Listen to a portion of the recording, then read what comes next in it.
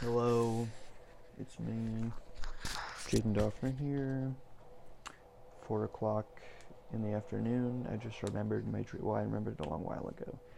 It's just that I haven't had time to record it since I worked at 8 o'clock this morning, so I'm recording it now. So, dream starts off kind of two separate ones, but they're connected. So, like, we're just at my house, right? And I don't know exactly how to pinpoint the start of it, but we're just kind of sitting, and something is like trying to kill my dog. That is all I know for sure, is that my dog is trying to be killed by something else. And it was like, this was like really scary at the time because we just didn't know what was going on. And like, there was like a demon or some sort of alien that was possessing different things, and it was going after my dog. And it was like, I don't know, it was kind of horrific because it was a nightmare. I woke up sweaty and like freaking out, and at the time it seemed super real, but we were just trying to figure out how to stop these. Like, it would possess like different people and like, or like animals, and it would try to do something to my dog, and then we'd like, knock him away.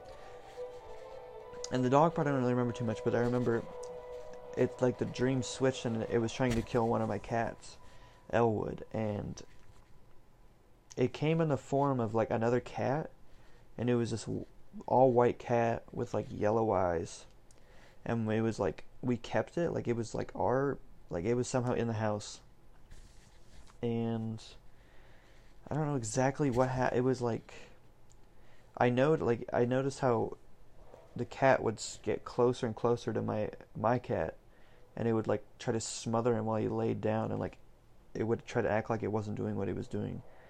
And there was like different times where it was just kind of like, I could just tell it was itching near him, and I would like kind of get freaked out by it, so I'd like pull him away.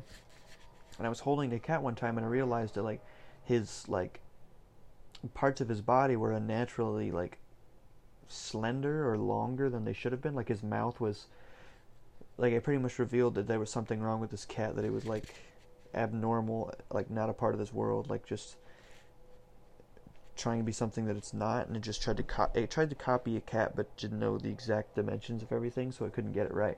And so I was like, oh crap, this thing is actually the one that was trying to kill my dog. It's trying to kill my cat now. And so I was holding onto the cat, and then it like got away from me somehow, and I'm like freaking out, and I'm like, oh, he's trying that, get it, somebody get it. And then it like ran to the house, and then it was running towards my cat to try to kill it for some reason. And then I just woke up right before I got to my cat, and it was like, it was like sweaty, and I was hot. Oh, it was freaky though. It was weird. All right, well, that was the dream. It's been a while, I know. I just keep forgetting to record them, but no, I mean, that's all. Ni na na ni, apo pipo na na, kaka.